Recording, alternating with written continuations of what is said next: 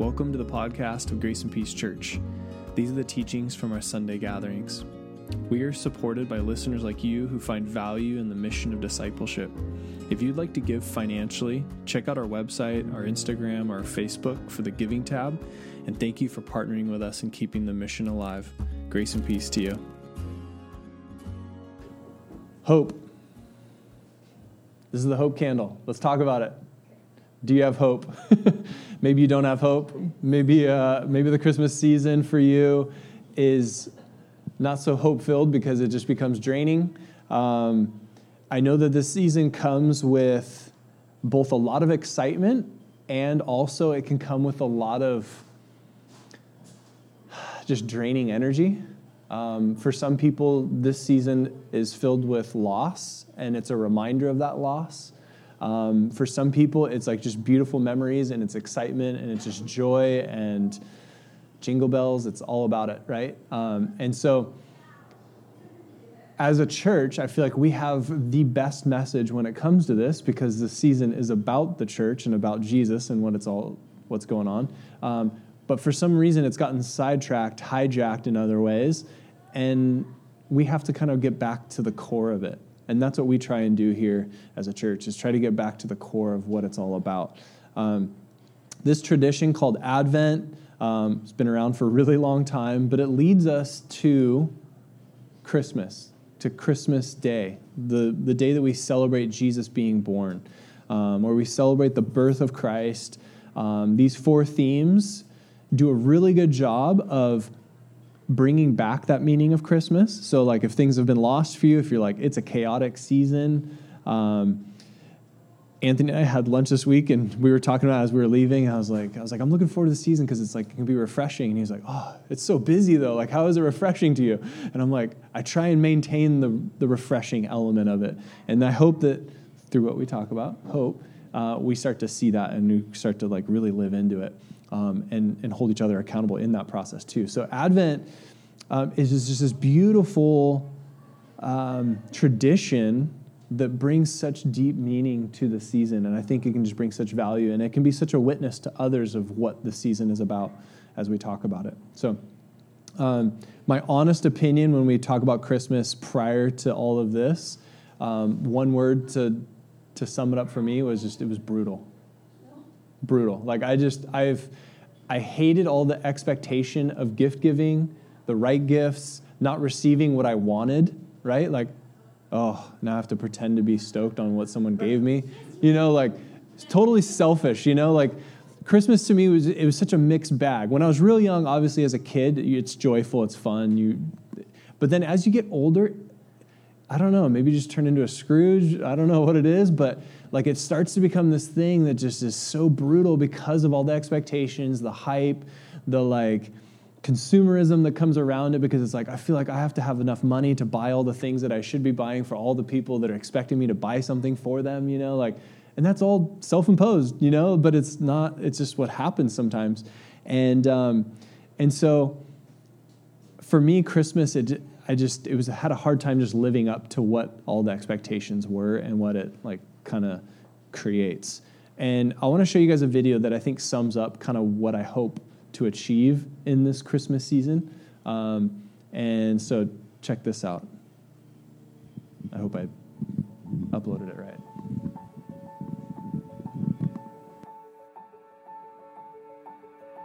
For many of us, Christmas is a time of year that holds some of our dearest memories.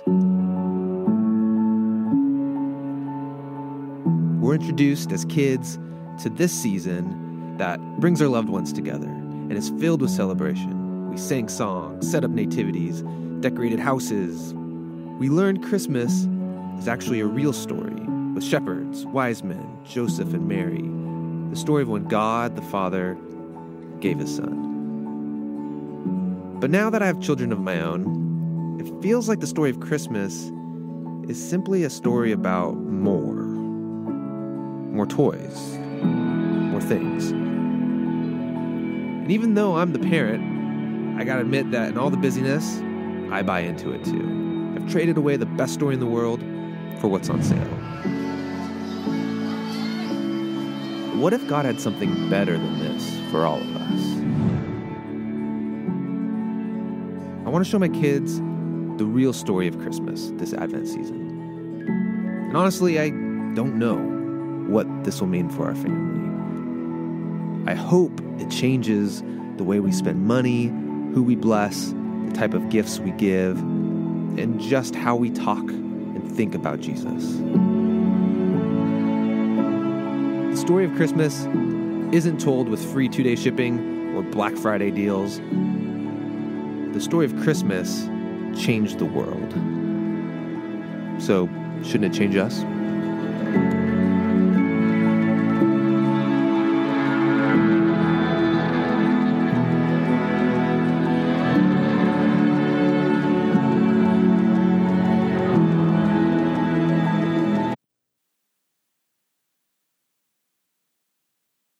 Reminder of the season is about worship.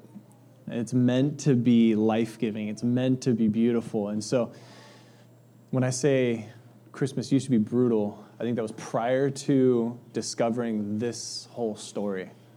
This story that we get caught up in with Jesus, the Advent story that tells the story through hope, peace, joy, love, Christ, right?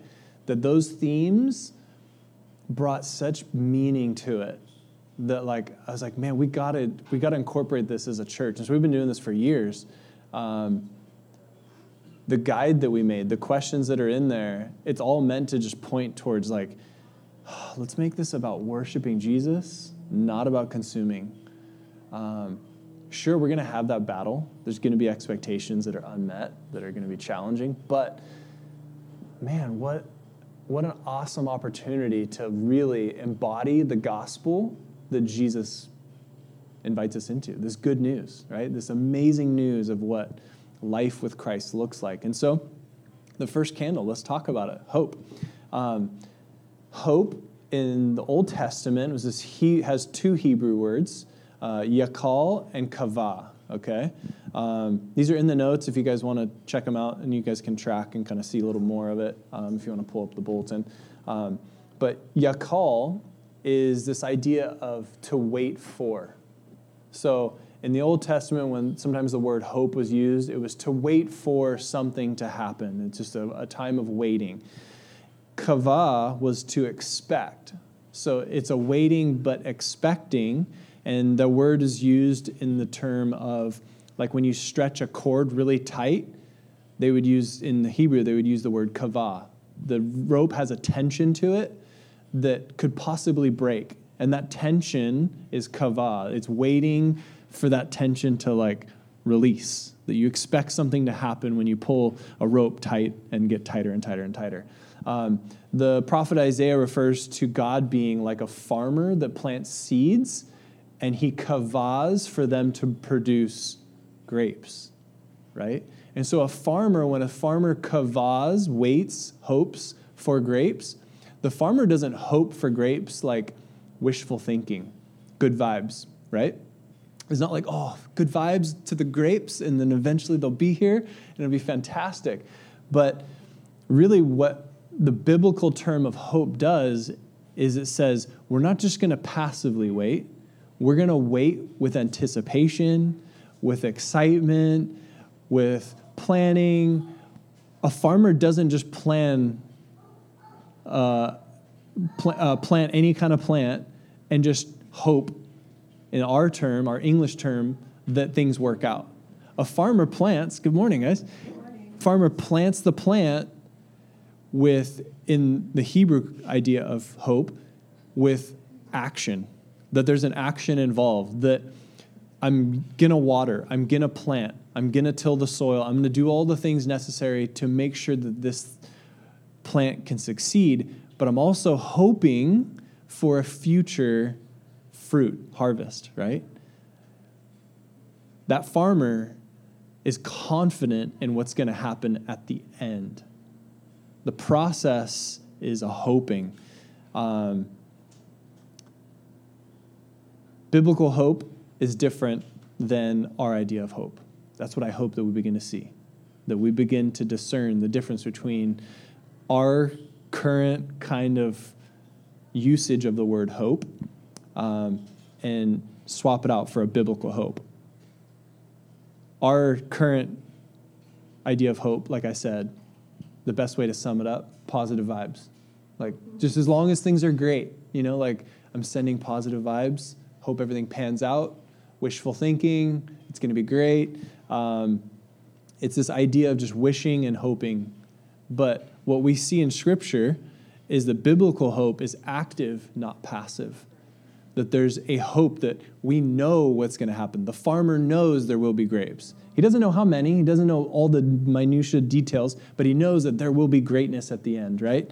And so biblical hope kavahs for God, that we hope for God. We hope for what God is doing. And in the same way that people anticipated and hoped for Messiah, that when Jesus came, they had that expectation. There was 400 years of silence between the Old Testament and when Jesus came. So there had to have been a sense of like, maybe, is it over? Is it done? Like, does God really exist? And then Jesus comes on the scene and there's like this, why did we give up on hope? Why did we give up on all that? Like, we should have kept kavahing for God, like keeping that tension, holding that tension in place and going, there is going to be this beautiful promise that's going to happen. In Psalm 39:7, it says, And so, Lord, where do I put my hope, my kavah, my active hope? Where do I actively begin to hope? My only yakal is in you. My only hope is in you. So there's this active recognition that there's a lot of other things I could put my hope in. They don't work. But this thing, I hope, I kaval, I yakal in you. The New Testament phrase, we see it in 1 Peter 1, says, Praise be to God the Father of our Lord Jesus Christ. In his great mercy, he has given us new birth into a living hope. So a very active, so again, this like active word is being sandwiched with hope so that the reader would know in the New Testament there, this is active, this is alive. It's not a dead hope. It's not a hope that like, again, positive vibes, just like, I think there's some good stuff in the future. It may pan out. It might be good. We should probably hedge our bets a little bit and just maybe go to church every now and then. It's like, no. Living hope, it's alive, it's here, it's well, and we're going to continue to trust in it and put our lives into it. And he says, this living hope through the resurrection of Jesus Christ from the dead. That to the New Testament audience, the listeners that were initially there, the gospel writers, the disciples, for them, resurrection was like, it demonstrated that hope, that tension that they were living in became a reality. And then Jesus goes up to heaven and says, now you guys live this out, and you guys get to be this reality, and I will return. So now we have this hope for the future when all things will be made new. Sorry, I tried to scroll my screen, and that doesn't work. In verse 8, it goes on there in 1 Peter. It says, though you have not seen him, you love him. None of us have seen Jesus with our own eyes. Right? Though you have not seen him, you love him. And even though you do not see him now, you believe in him and are filled with an inexpressible and glorious joy. Like, try and capture that. Like, what he's seeing in the early church, in the early believers. Like, inexpressible, glorious joy. Even though you don't see him, you've never shook his hand, you never sat in front of him and heard his teachings. Well, you did, but it was through other people. And for you are receiving the end result of your faith, the salvation of your souls. That this active faith isn't just like, Jesus is coming someday soon. Life sucks. It's bad here. Like, let's just suffer through it until someday it all pans out.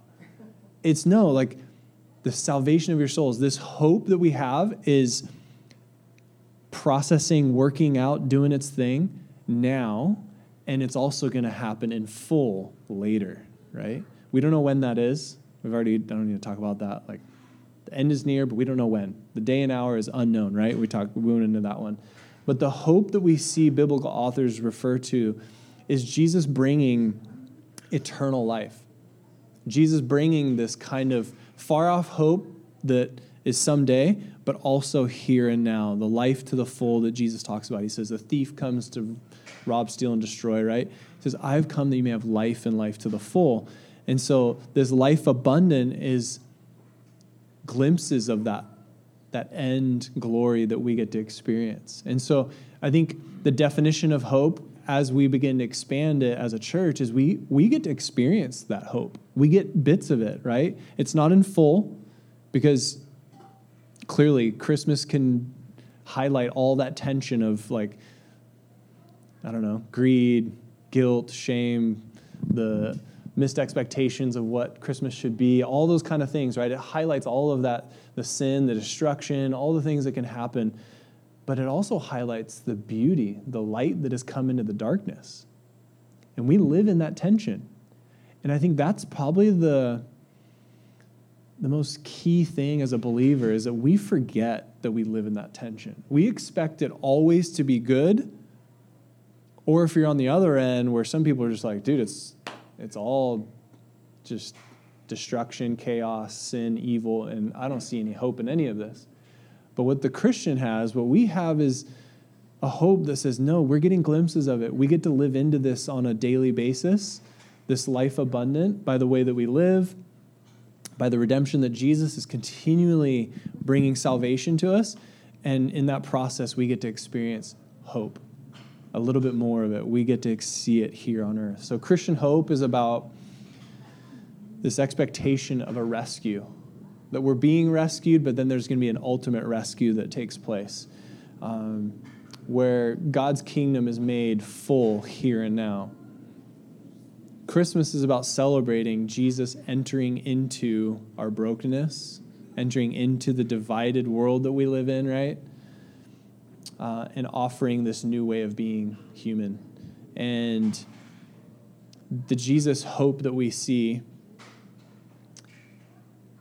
supersedes our circumstances. That our circumstances might be dark, grim, challenging, difficult. You might have relationships that you're like, I don't know how this is going to end. I don't know how this is going to work out, where the resolve will happen. But what Jesus says is that as we begin to put our hope in him, that's why we light this candle, and all week long we're going to remind ourselves, actually all month long, because the hope candle is the first candle you light, and it burns the longest because you keep lighting it. It ends up being the smallest one because we need hope, right? And so every time you light that candle, we're reminded that what Jesus invites us into is this hope that begins to transform us. That's what Christmas is about. That's what we're going to move towards. And so I want to use a verse to continue to unpack this idea of hope. Maybe you've heard this song. My hope is built on nothing less. Oh, you guys got a way to see that? Okay. Then Jesus' blood and my righteousness, right? I dare not trust the sweetest frame, but wholly lean on Jesus' name, right? On Christ, the solid rock I stand. All other ground is sinking sand. So that's what I want to unpack a little bit. Those are verses from a hymn that I probably would sing when I was younger and didn't like because it had language and it was foreign to me, right? But now that I read this, I go, that's it. That sums up hope. That's what it's all about. That's my sermon, Like as I read that, I was like, my hope is built on nothing less. Like there are so many things that we build our hope on. And biblical hope teaches us how to handle these storms. And so I want to talk a little about that. Like how does this become practical? I was listening to a podcast this week because I have this fascination with surfing, sailing, adventure, like offshore, like being out in the ocean, like intrigues me. I love like just what it brings as far as adventure, what it brings as far as like seeing God's creation, seeing crazy animals that are out there that could take us out at any moment. But there's something just really adventurous about that. And it just intrigues me. It always draws me to it. I love the fact that we can go out in the ocean and come back safely, like that we can go out there and survive. I think it's why people like climbing mountains and stuff, right? Like we survived and we came back and we're okay, There's something about it. And so I listened to this podcast if you surf, or if you don't surf, it's actually really interesting stories. But it's called Surf Splendor, and this guy interviews surfers that just have interesting lives, go on crazy adventures like this. And one of them was this guy, Torrin Martin, and he and his wife or girlfriend, they spent a year on a sailboat.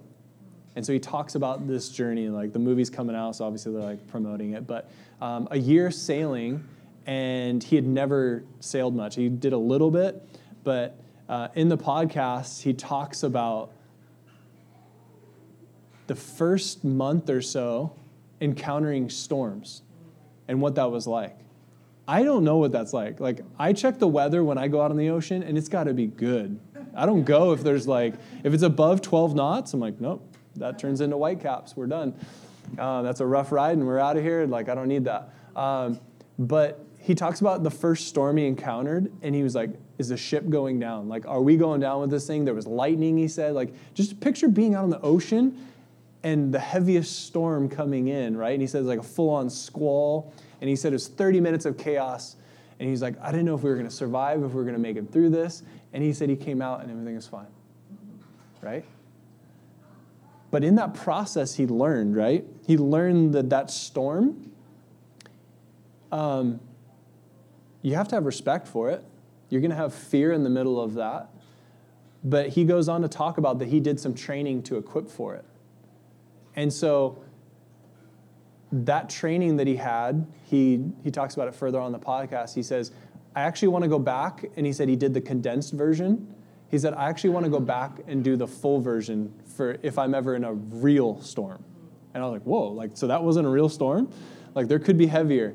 And so what I learned from that and what I found really interesting is there's a preparation that happens for storms in life that we have to be prepared for. And in the middle of it, we probably think it's chaos, and I don't know how we're going to get through it, and I don't know how we're going to survive. But that preparation made him ready for that experience a little bit. Not fully, but enough to like handle what was going on.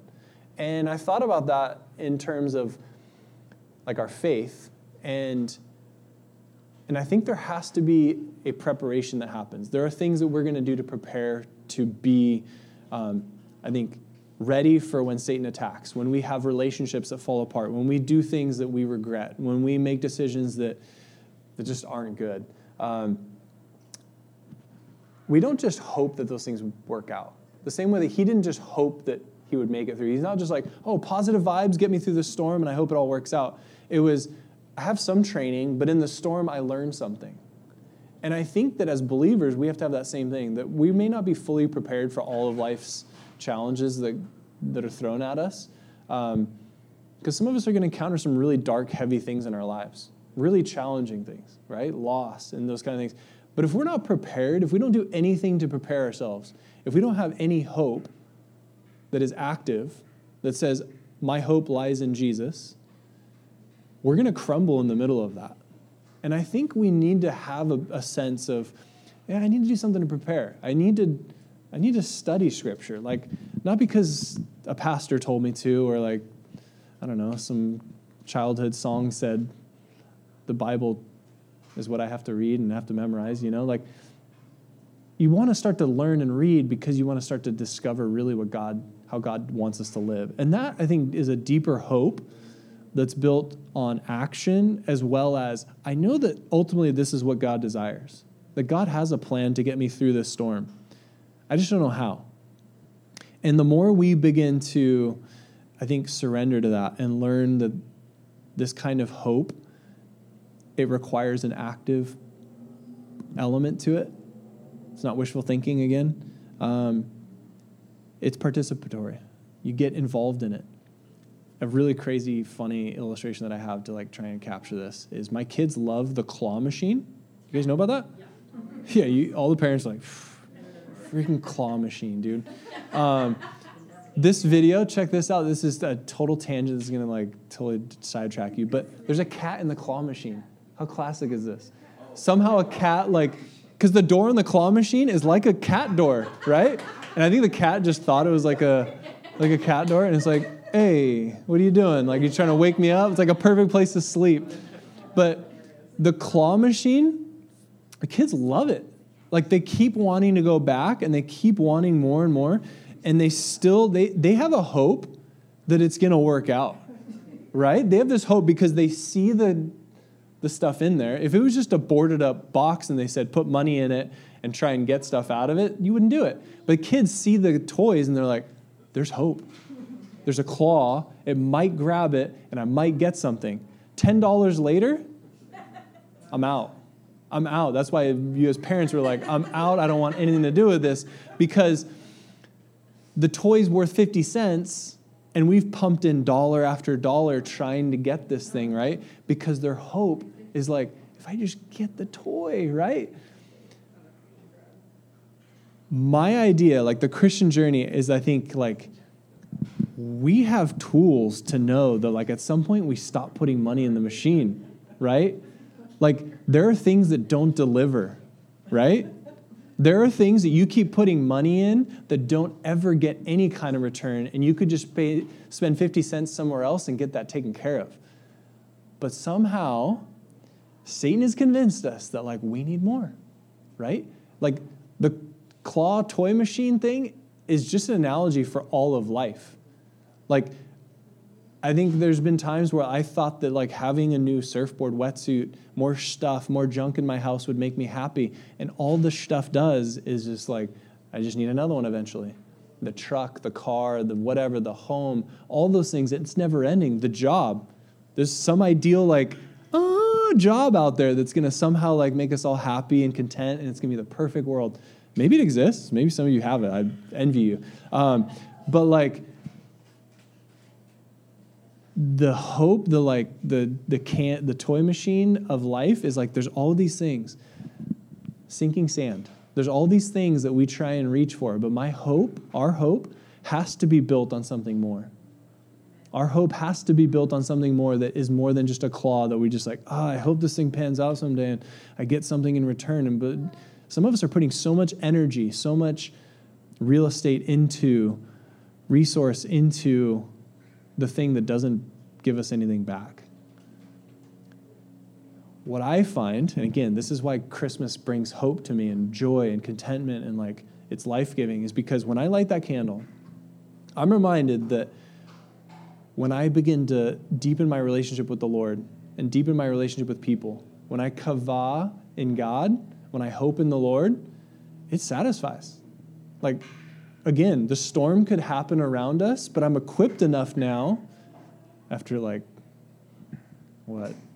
25 years of being a believer, I'm equipped enough now to know that like, maybe not always, because I fall for it sometimes, that my faith in Jesus is so much more satisfying, that like the faith in the Lord, like it delivers, that like I can be fully content regardless of how my car runs, regardless of the circumstances, regardless of what I've done during that week to ruin a relationship or whatever it is.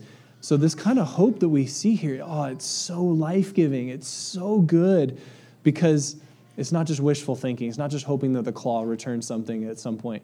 Like we get this active faith that gets to like transform life because now we're not lying to people.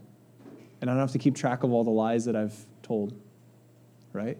I'm not putting my hope that somehow my bank account's going to be the thing that's going to make me super happy. Sure, that's great, and it like has its place, and it gives us some sense of peace and maybe satisfaction and takes care of the bills. But man, that could all go away tomorrow.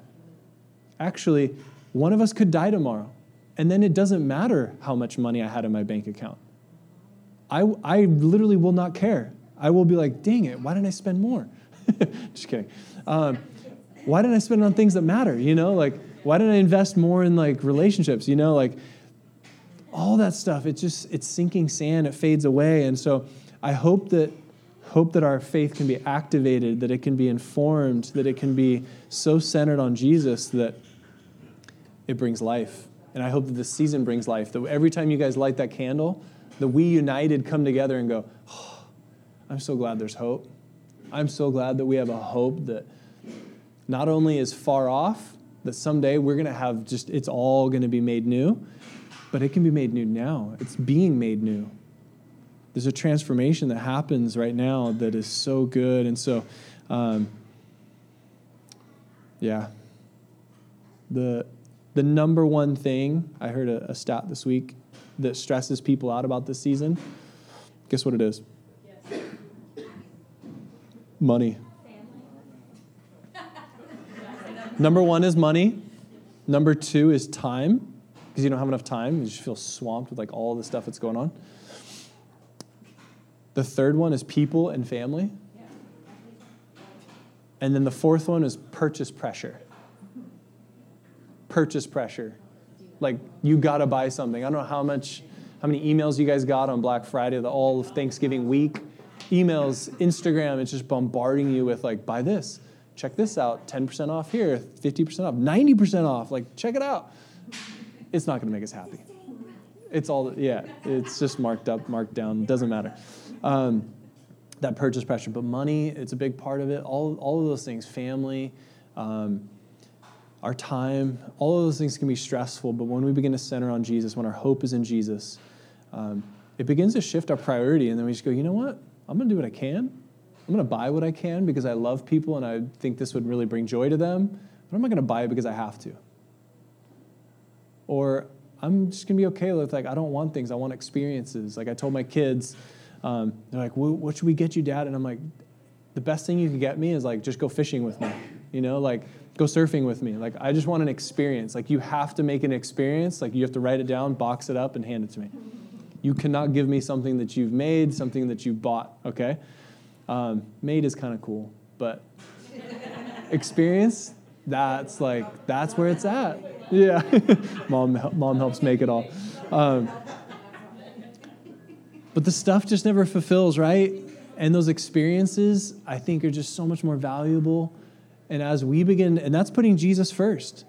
Like, that's recognizing that it's not just, my hope is in Jesus, Christian term, right? My hope is in the truth that Jesus says, care about people more than stuff. And then in that relationship, by putting Jesus first and saying, I'm going to put others first, it's so good. Because then the relationship's been developed. You deepen that relationship.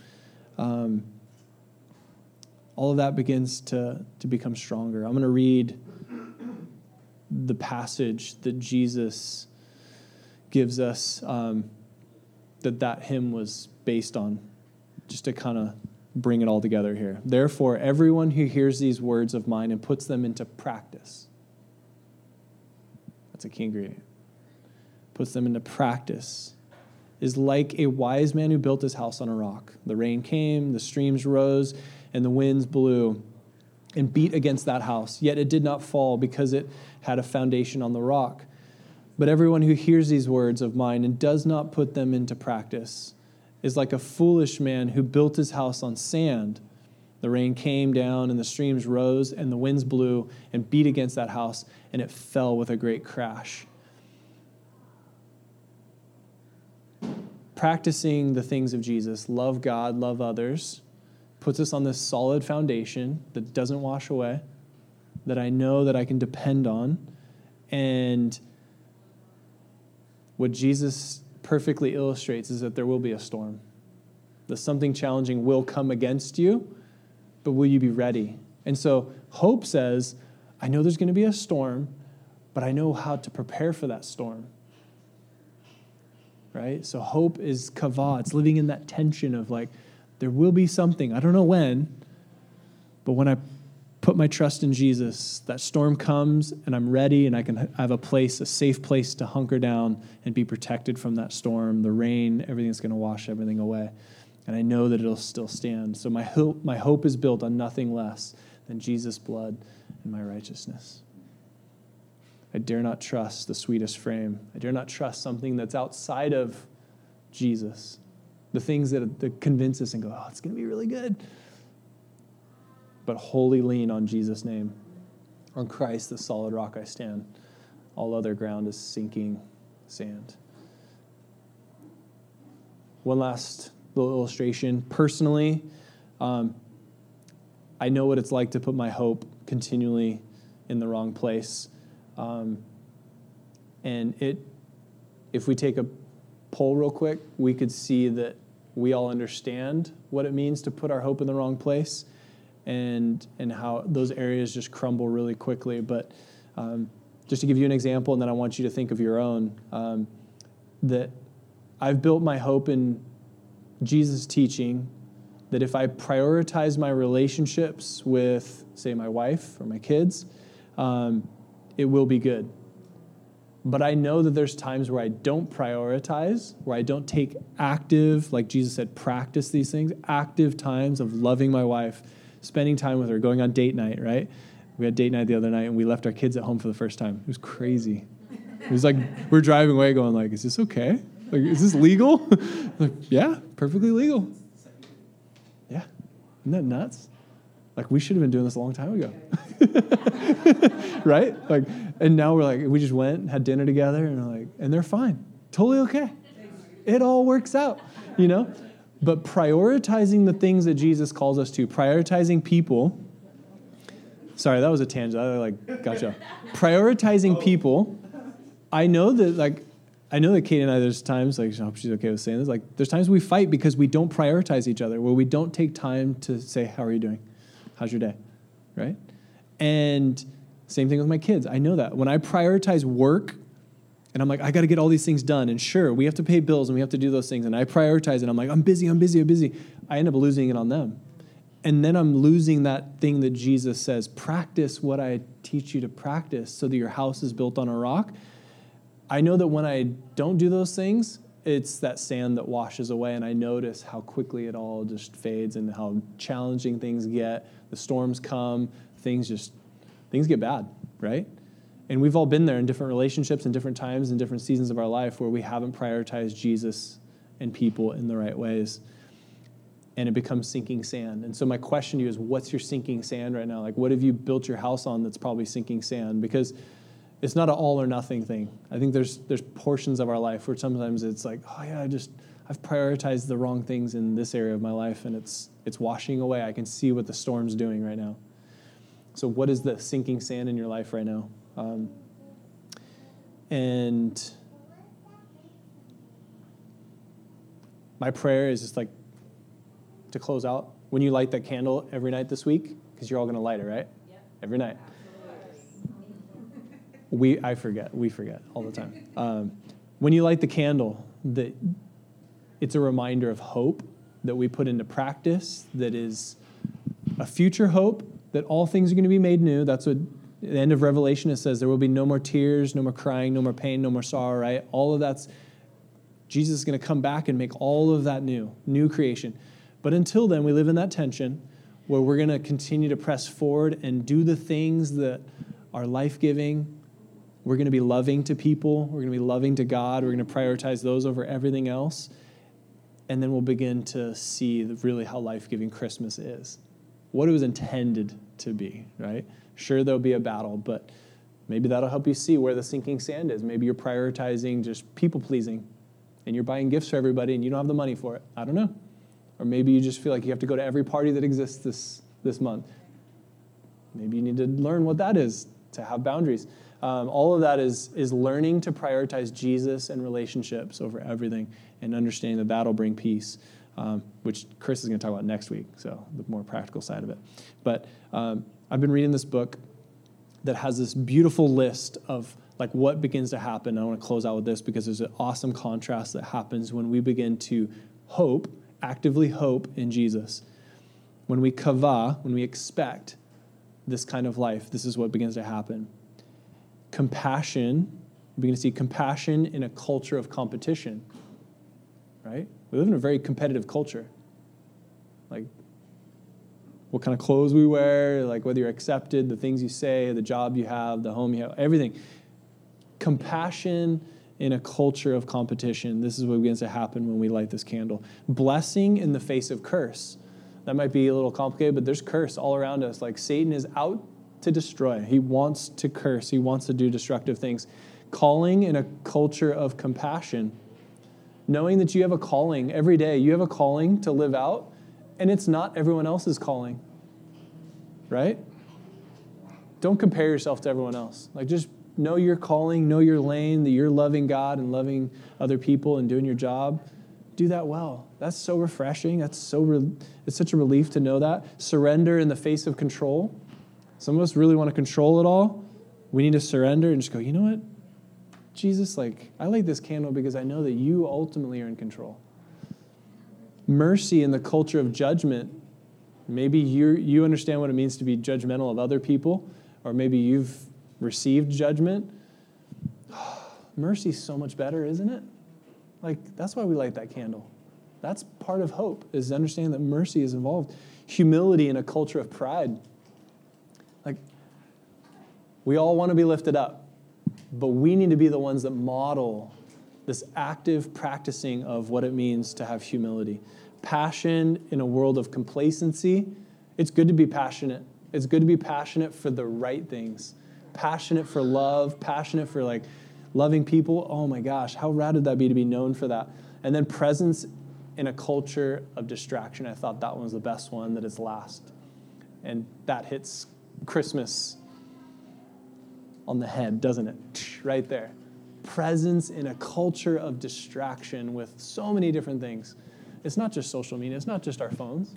There's all kinds of distraction. And so light the candle and let's be reminded of those things. I put those things in the digital bulletin, so if you guys want to go back and maybe just meditate on those and go, what part of my life am I distracted rather than present? Right? And just go through all those. It's a great little litmus test to figure out where the sinking sand is. So let me pray. Lord, thank you so much for just truth that the season brings, the truth about who you are, what you long to do in our lives, the freedom you long to bring, the love that you have for us.